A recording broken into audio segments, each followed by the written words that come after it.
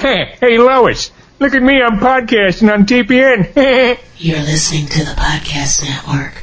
Listen, learn, evolve.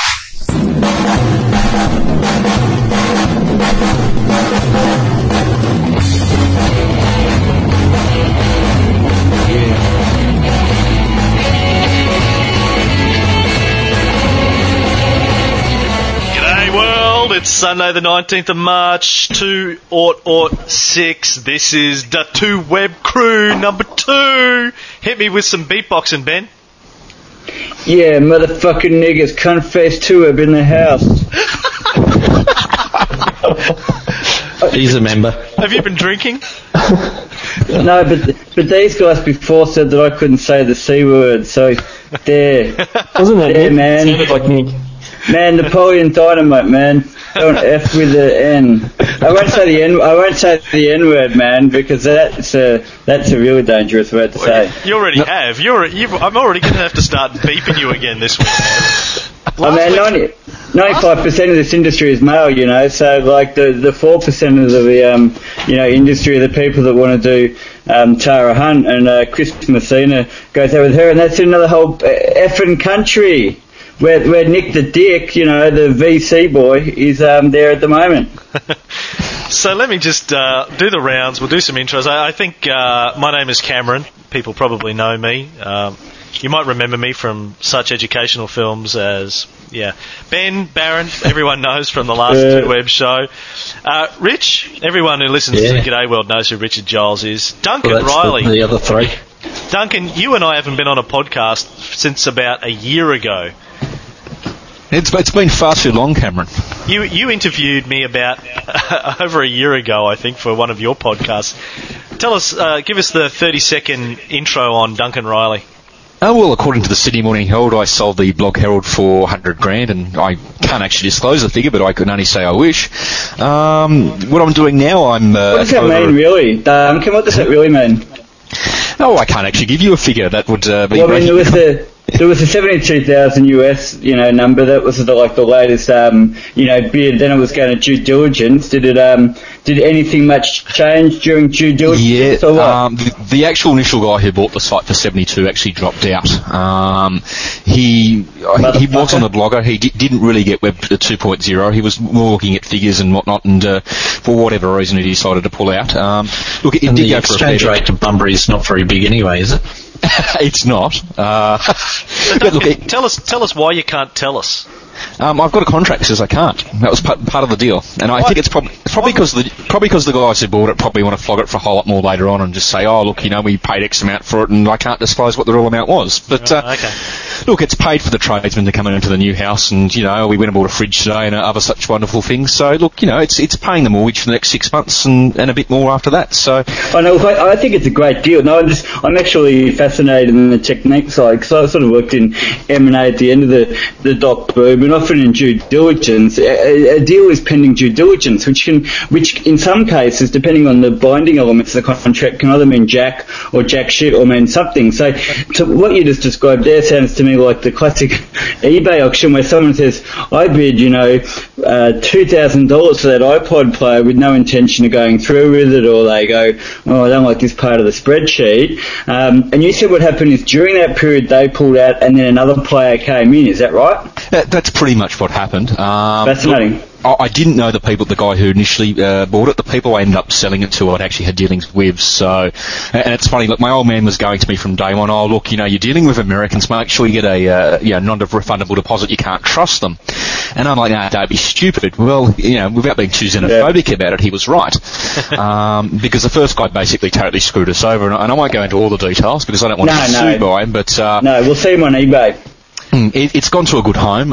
The people who bought it are into blogging. They understand the business. And at the end of the day, you've only got so much time in the day. And, I love the Blog Herald. It was my life for 3 years. But, as you all know, being in Web 2.0 businesses, but, you've got to basically dedicate yourself to something. And the Blog Herald was a distraction from the core focus I'm on, which is basically building B5 Media.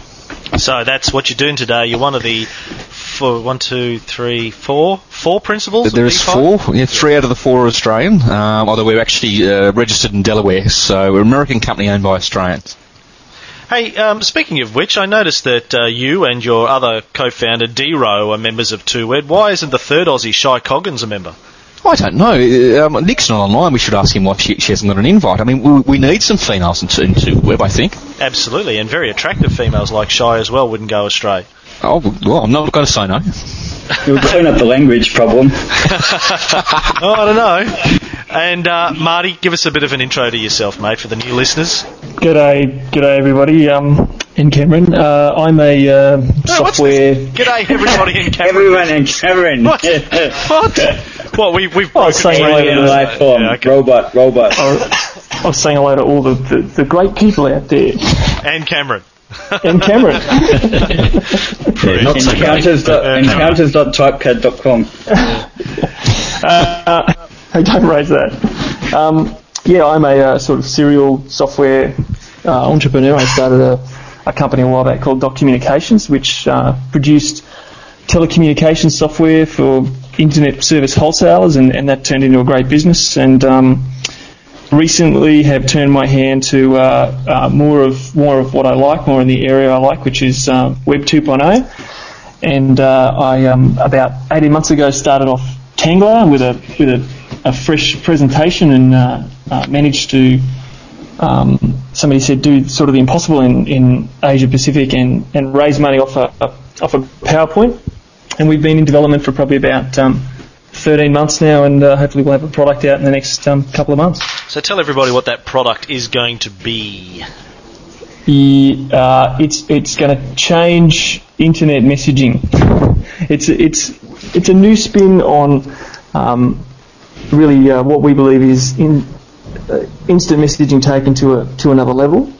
But I'd currently say it's at the 2 beer non-disclosure level. So most products start out at about 4 beers, and slowly, right now I'm down to about. It'll take about 2 beers. So say something like Mietro. No, I'm not under NDA, so I can tell everybody what it's going to be like. But basically, it's think instant messaging.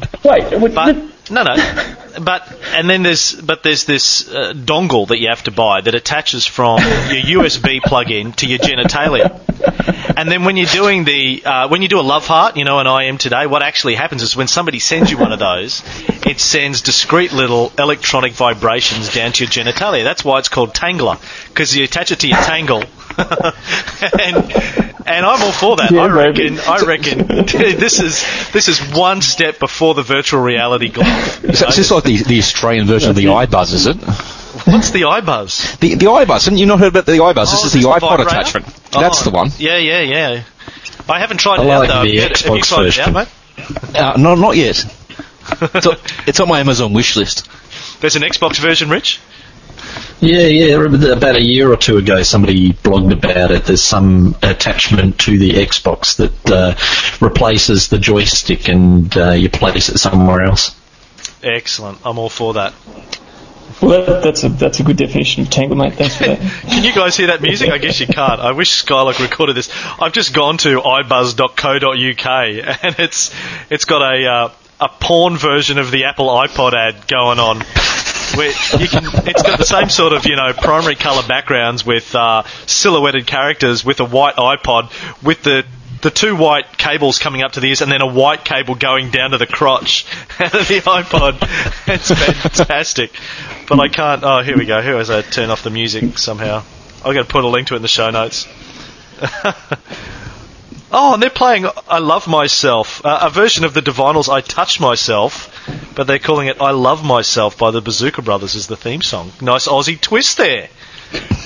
The old Divinals. Go Tangler. Whatever happened to Chrissy Amphlett? Oh, she started doing musicals or something, didn't she?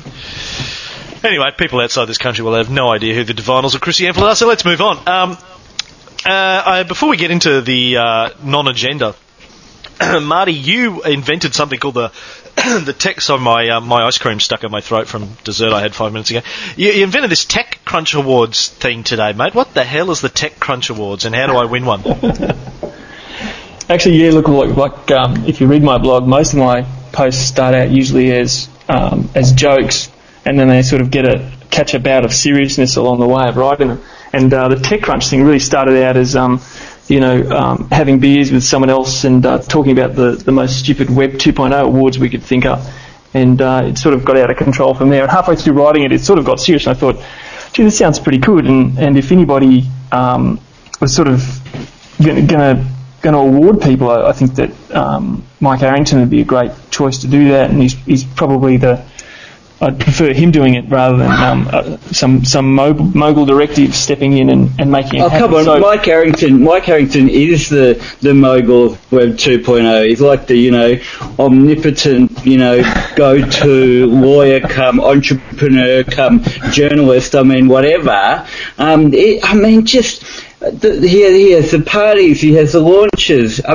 He takes people's servers down. I don't know. I think his power is a bit high. I think 2Web's got to, put a contract on Arrington. Look, but if you meet the guy, he's a great guy. I think what he's doing is good, and he's very genuine about it. It's more that there's nobody else who's out there who's an alternative. So he's just by de facto the sort of mothership of Web 2.0 at the moment. I thought there were 27 million. How did that happen? I'd never heard of Mike, and then this thing comes out of nowhere, and I'm like, what? Who the fuck is this guy? Yeah, the sort of the story which McKinsey or Harvard Business School will probably say in about 5 years was basically, Mike was a lawyer. He'd worked on a range of transactions sort of within Silicon Valley, involving some sort of quite well-known 1.0 companies. Anyway, blah, blah, blah, like most lawyers, sick of being a lawyer. And what happened was he was working with Keith Tare, who's now the CEO of Edgio, and they've got a sort of a so-called venture sort of business, I think Archimedes Ventures. Anyway, Mike being a lawyer, being analytical, being, diligent, said, I'm going to do some sort of analysis of what's in the market, because, Edgio, classified listings on the edge, or on blogs. I don't want someone else doing what I'm doing, so I'm going to do analysis of the whole market. So he sort of started writing about it. I guess he thought he'd put, theory into practice, and he started writing about it. And I don't think he meant TechCrunch to become as all-consuming as it was. His analysis became public, and then, it became sort of hugely popular. And I guess, as you see, it's not like he's stopped doing TechCrunch, getting someone to write it, getting people like Nick, swapping a bedroom for a bit of business, Web 2.0, and he's still doing the Edgio.com play. But that's my sort of rough understanding how it happened. Can anyone explain to me what Edgio is? I had a very quick look at it when it sort of was getting a lot of hype a week or two ago, but I haven't really spent a lot of time on it. Go on, Ben. It's sort of, Mike walked me through a demo, and I'll probably get it wrong because I have a few sort of opinions on it. On the market, generally I think the opportunity, which is put really simply, classifieds on blogs, that's the opportunity they're going for, and it's an aggregated and disaggregated play.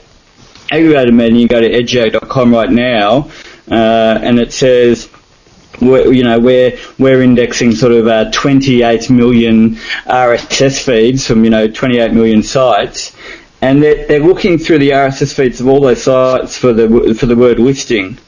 And the theory is if you're selling something, you'll put it on your blog, and I think it's the word listing that they're looking for. And basically there's some sort of business model around that. You can register or claim your listing or your site, like in Technorati. There's some sort of a premium placement business model down the track. But basically they're trying to aggregate classifieds from people's blogs and, enable people to sell stuff on their site.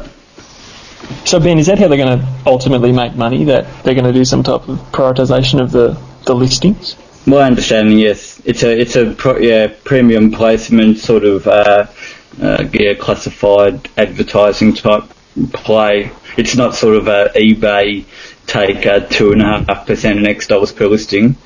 It's more you pay for premium placement.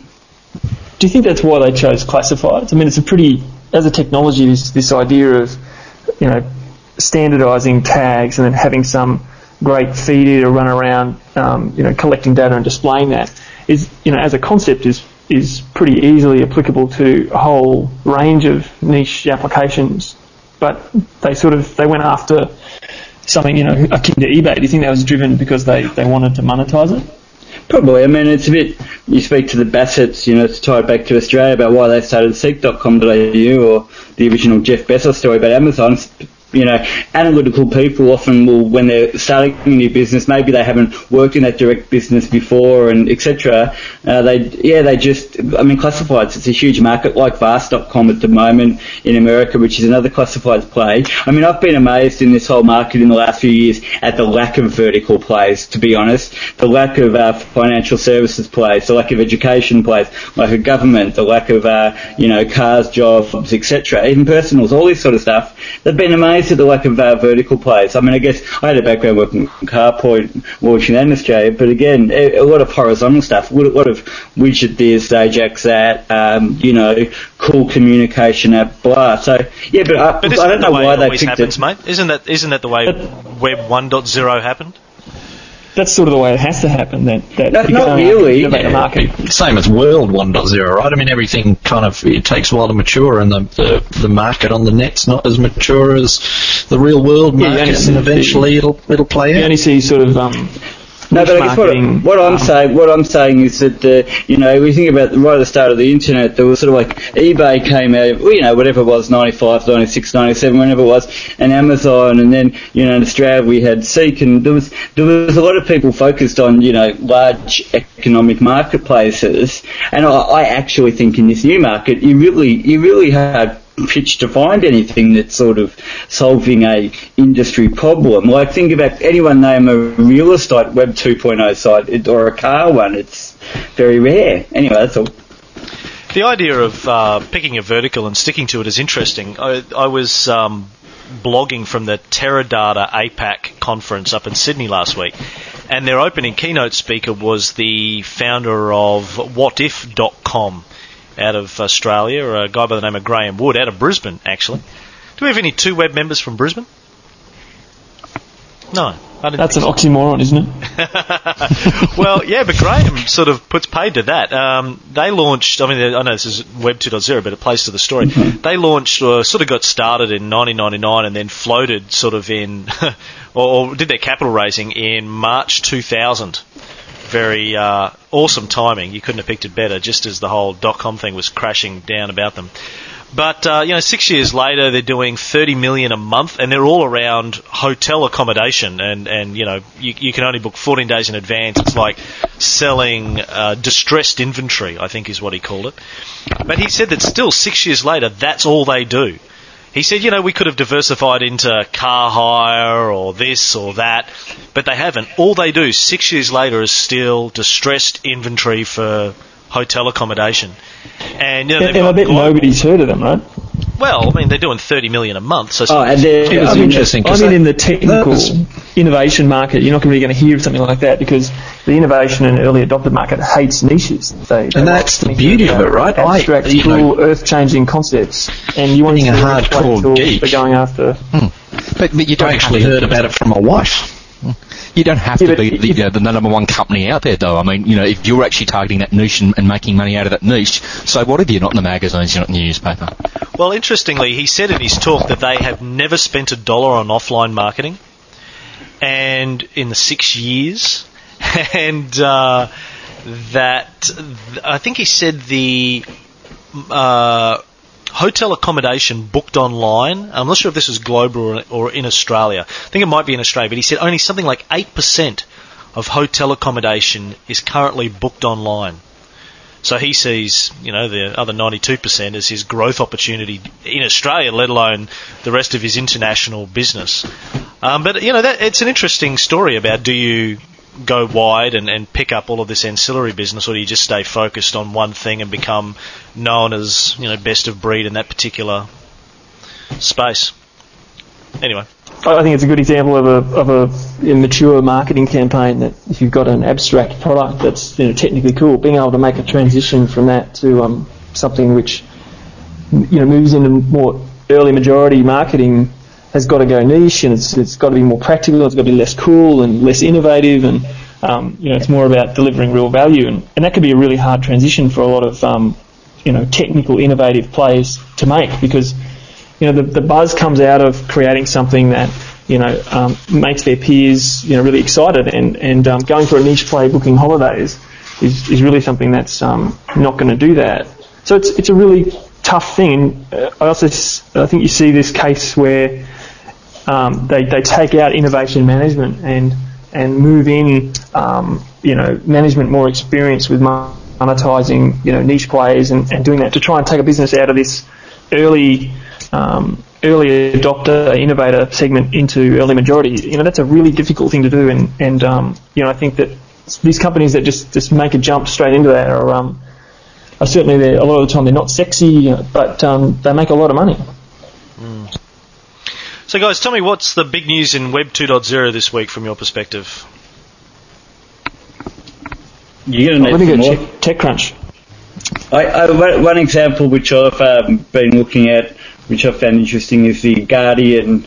The Guardian had a debrief on their comment is free blog, which the Guardian, big newspaper in the UK, launched last week, and they've sort of written a post which talks about how different although they weren't editing, they weren't subbing, they weren't doing all the things. The only thing they did was checking for libel, that what we're saying wasn't illegal. So this whole sort of big media companies having to get into even podcasting with the cranktv.com.au, Austereo and Sony, the Guardian, etc. I think it's a really interesting area. Why? Why is that interesting? Well, I mean, you've got people that own, you read the paper in the morning, you watch TV, you listen to the radio. These people have, huge customer, databases, and basically this new stuff, as it's the old professional versus amateur content, and some of it's going to come from the sort of, the indie or startup crowd, and some of it's going to come from the bigger players. And really, what's going to, the end point is just, there's going to be a combination of the two. So it's interesting watching some of the big players really struggle and understand, but still have a shot. Well, you've got people like Telstra who had their blog. They launched blogging a couple of weeks ago, and the page had coming soon on it. Now, this sounds to me like the spoken words of a man whose business play is all around helping big old media companies get hip to the Web 2.0 thing, Benji. Well, yeah, probably is. I don't have the same sort of, they're big evil people, and then, but I want to do a deal with them, psychosis going on. It's, doing a couple projects, and the main ones don't involve media plays. But to be honest, I just think it's an interesting, you said what's happening this week. They're doing stuff this week.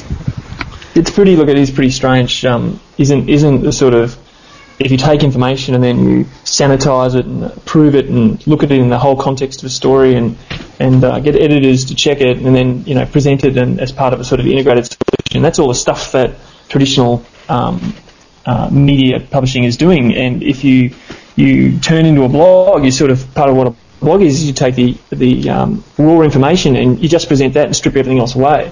And that really seems to be stripping away the advantage of traditional media. I gave a talk last week. Des Parros, Des Walsh and I. Do you guys know Des Walsh? Yeah, the guy from the Gold Coast. Yeah.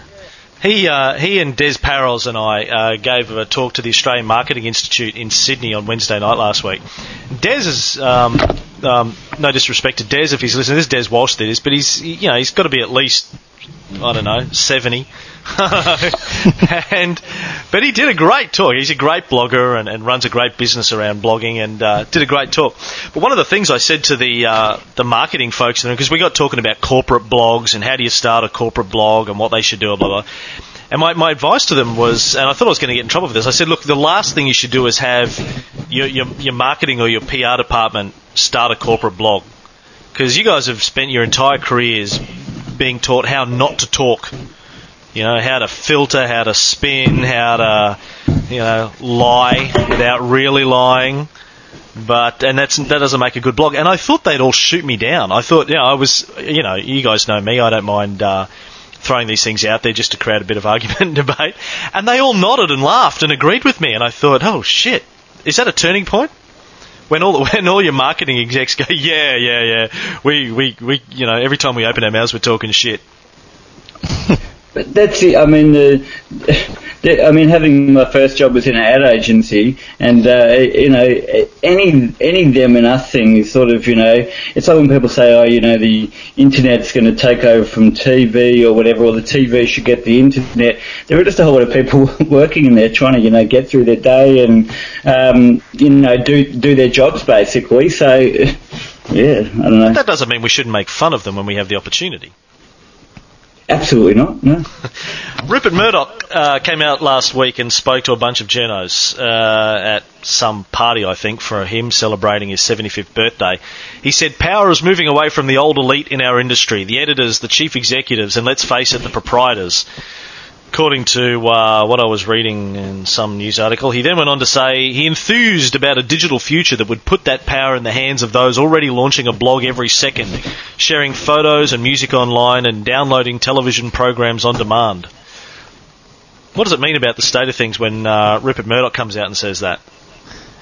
Well, he's still basically ahead of the game, isn't he? I mean, even at his old age, so many people in mainstream media do not get Web 2.0. They don't get, the whole movement we've got going on in blogging and podcasting. Rupert's one of the very few who does. I mean, the hundreds of millions he spent on MySpace, the other web buys he's bought in the last 12 months, and probably more ahead of us as well. So that's what I see it as. I mean, Ben, I know you have something to say on this. Oh yeah, I mean, I'm not trying to. I'm really not trying to prop up the sort of the mainstream media, but I think the really interesting thing. There's a lot of nuance, I guess you'd say, but basically, I reckon Silicon Valley don't have an effing clue what's going on. Mainly, I think Nick says everyone in San Francisco, all these sort of nerdy type, sort of stealth startup, engineering focused people, we're in discussions with Fox, And as Nick says, everyone's speaking to Fox or News. And I mean, like that whole joke that they played on stuff that even TechCrunch couldn't figure out for a week or so. It's like, we've bought someone here in this room, and which of the 32 companies is it? But really, we're probably by 5 or 6 of you. Ben, even I can say we've been approached by Fox to do an article syndication at one stage. But Fox talks to everybody. Yeah, exactly. And so down here, they're going to do similar things, and people are already talking about they're fund this and E Corp 2 and all this sort of rubbish, and but what I find fascinating is the clash of media and entertainment vision. They've just said their strategy is really simple: under 30, user generated content. MTV, the sequel done by Rupert Murdoch, $2 billion fund, buy stuff up cheap, integrate it, run it, whatever. And so all these people in the valley, which aren't media people, that was one of the 1.0 lessons. They don't really know eyeballs and media as well as they know, cool gadget geek shit. And so it's pretty fascinating. I mean, come on, Murdoch. Supposedly the speech wasn't. I've been told the speech wasn't actually on media. It was actually on to do with medical innovations and stuff like that, genetics and stuff, and all those quotes that we read, which sort of seem to be pro-internet, pro-entrepreneurship, are actually taken out of context, and it was a medical-focused speech. There you go. Biotech's the future, guys. Biotech and energy is the new internet. And private equity too, venture capital. I mean, you want to be in private equity. That's where the real business is being made, $1 billion funds, take 20% of the profits, like the Coles and buy it recently. The internet's just like all these, like a $4 million bloody capital raising, so you can sell your company for $25 million to come on. This is chump change. Mm. Well, you've heard obviously the new VC, the funding model going around at the moment is where they won't actually take capital in your company, but they want 50% back when you go to sell or when you IPO. And we've already had a couple of people sniffing around with that sort of model. And Is that right? I haven't heard that. Yeah.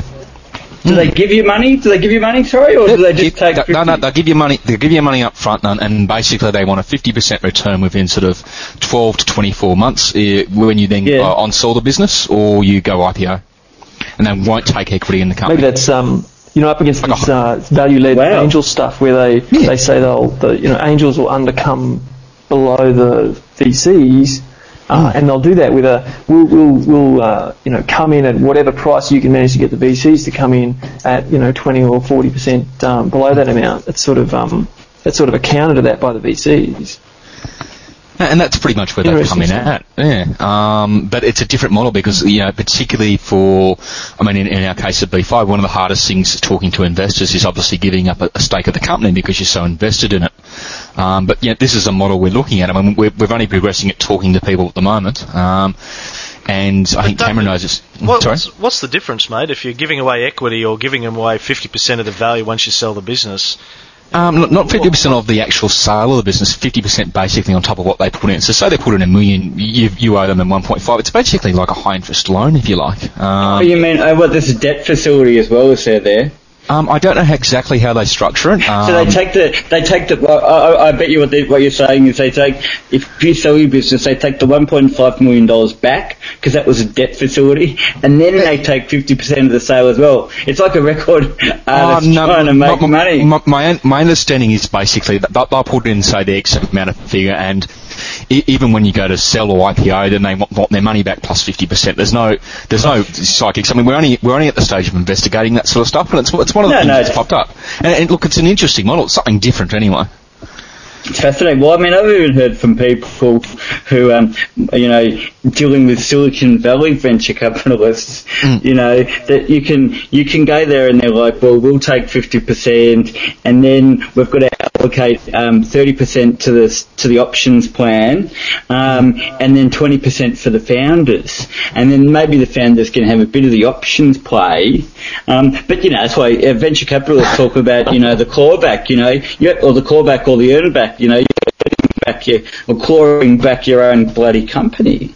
That's why, guys, I'm really, I just sort of sit here and I'm very much focused on my own backyard because I know to compete to America, got to be in America, probably more, but much less than you had to. There's a big difference now, and, like B5 Media, early on the curve, great people, executed well. There's definitely, you need, not like, Red Sheriff spent $40 million, in 99 or whatever, and that was a disaster, but it's interesting the whole sort of what it takes to succeed in America. I mean, Duncan, do you find it hard being in Australia when you're dealing with so much over in America?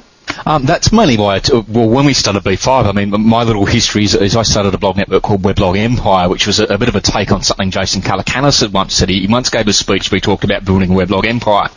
So I registered the domain and went from there. But, look, being in Australia, particularly being in Western Australia, I mean, we're 10 years behind Sydney as it is and about 50 years behind the United States. So, it is very, very hard with the time zone. I wake up in the morning and I'll have 3 or 4 voicemail messages from the States and then trying to get back into contact because of the time difference. But having a diversified company as we've now got, and there's 3 Australians in it, but particularly having Jeremy Wright, who some of you will know, who's quite a well-known blogger around the traps, and I think was even with the TPN for a while there, wasn't he, Cameron? For about 5 minutes, mate, yeah. About 5 minutes, yeah. He didn't cut it with TPN, but I'm glad that he's made it as part of it. I mean, Jeremy's become our president. He's our voice, and he's basically at the conferences in the US and Canada.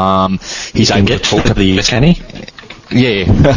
They've actually let him back in now. It's funny you should say that. I broke that story at the Blog Herald. He actually deleted it about 5 minutes after he posted it. But that's how I got to know him. It's a funny side story. But they let him back in the US. He's actually having someone in the North American market who can talk to people in real time, who doesn't have to take messages, who can negotiate our deals. I mean, for us, that makes a huge difference. I honestly don't think we could do it without Jeremy. You really need, if you're chasing that market, you're chasing money out of that market, you can't do it without someone in North America. We love you, Jeremy. Let me ask you guys a question then. In terms of capital raising and the attitude of American VCs, American investors towards foreign entities, what have you found? The attitude isn't all that good. You probably excluded pretty much straight away from maybe half of the VCs and angel groups in the Valley. Surprisingly, some of the ones outside the Valley can be a bit more receptive. But they just, generally they just don't like dealing that much with a foreign entity and all the complexity that goes with that. They have enough trouble dealing with US corporations law, let alone trying to deal with Australia's as well. So it is pretty hard. But there are ways around that, becoming incorporated in the US and effectively becoming a US business, which is what they fund, and then just having the development out here and the office out there, and that's probably, maybe what Nick is doing as well. That type of mix is really probably what you'd have to do if you're going to be taking VC funding. So I know one thing that I found when I was starting TPN is I had no background. This was my first time going through this kind of stuff. I did raise $3 million in about February 2000, I had to say, on the back of an envelope over dinner one night, but I gave it back a month later. I gave it back a month later when everything fell down around my house. I did. When I could see the. Is that where the BMW came from? When I could. No, that was. When they got to due diligence, you can have the cash. That was courtesy of Microsoft. See that contract. When but when I could see everything crumbling, I said, "Take this back, guys. I don't want to be part of this." But going through this. What was it for, Cam? What sort of business? I haven't heard that story. Oh, we're not letting this go. No, well, a mate of mine and I had this idea we called Golf Lounge. And you guys have heard my Princess Mary story, right? I'm sure everybody in the country has heard my Princess Mary story. So late 99, my best mate and I had this idea that it was really hard to book a round of golf on a decent golf course in Melbourne. Yeah, we've got a lot of public golf courses down here, and to book a game on one, you ring them up, they're engaged. You can spend hours trying to get through on a Thursday or a Friday to a lot of these golf courses. You finally get through to the one you want. They go, "No, sorry, we're full on Saturday," and then you start ringing around again. We thought, wouldn't it be great if you had like an online booking service where you could see the availability of all of these golf courses and you could book it directly online. So we went out and we talked to these golf courses. They said it was great, fabulous. We were going to put web-enabled PCs on all of their front desks, get rid of the old pencil and paper calendar, e-enable them and do the whole deal. So that's what we're going to do. And then we're going to take a buck from every person who makes a booking online. Just put a buck on the old clip the ticket model for the old 1%, yeah. Yeah. It makes a lot of sense that Microsoft people would spend their time thinking about that sort of stuff. But anyway, going into the TPN thing, I had no experience in raising capital and, fortunately didn't plan on raising capital anyway, planned on just self-funding it for the first couple of years. But my question for all of the new or wannabe Aussie entrepreneurs listening to the show, who let's say they've got a technology background, they got a great idea, they can see a great new Web 2.0 thing, widget that they should launch. What sort of experience or tips can you give these guys on how do you get through that capital rate? How do you go and find an investment bank or a VC or an angel or somebody to come and help you through that process? What did you guys do? Cameron, first thing I do is spend $300 and I register a Delaware LLC, which is what we did. It's not a lot of money if you think about it. When you do that online? Absolutely. As an Aussie? Yep. Where do you go to do that, Don? I can find you the link to put on. I think you just type in Delaware Incorporation into Google. I think I just typed that in and did a review site. Had a look at various couple of sites. I mean, you're going to pay anywhere from about $200 to about $500. You do have to pay them an ongoing fee. The $300 we paid was included in $99 as they're our registered agents. You had to have a Delaware address. So it's $200 for registration US and about $99 for them to be the registered agents for a year. You pay your $99 a year. There's no company tax in Delaware. So basically, if your company is profitable, you basically pay that out as wages. So say if B5 eventually, actually pays out some money to me, as opposed to where we're at the moment, where everything gets reinvested into the business, I'll have to pay out obviously Australian taxes even when B5 pays me. But for $300, when you're talking about $999 base to get a proprietary limited Australian company, it's a cheap exercise. And the moment you start talking about VC documents and saying to people, well, look, we've got a Delaware registered company, that the ears prick up. If you say, oh, we've got this company in Australia, it's a different kettle of fish, really. People, particularly American investors, aren't interested. But having on the flip side of that, we've actually spoken quite recently to a guy out of Canberra who's into VC. So there are VC investors in Australia, but look, for 99 people out of 100, you're better off going straight to the States. It's where the money is. Not exactly all in the Valley, but most of the money is in the States. So it's an unfortunate thing, and I know you guys were talking the last podcast about it. but our government hasn't done enough in terms of tax incentives to encourage VC capital into Australia. That's the reality. I'll tell you what, though, I'm just... Maybe it's my own self-selection at the moment, the momentum of stuff, but there is a lot of money actually sitting on the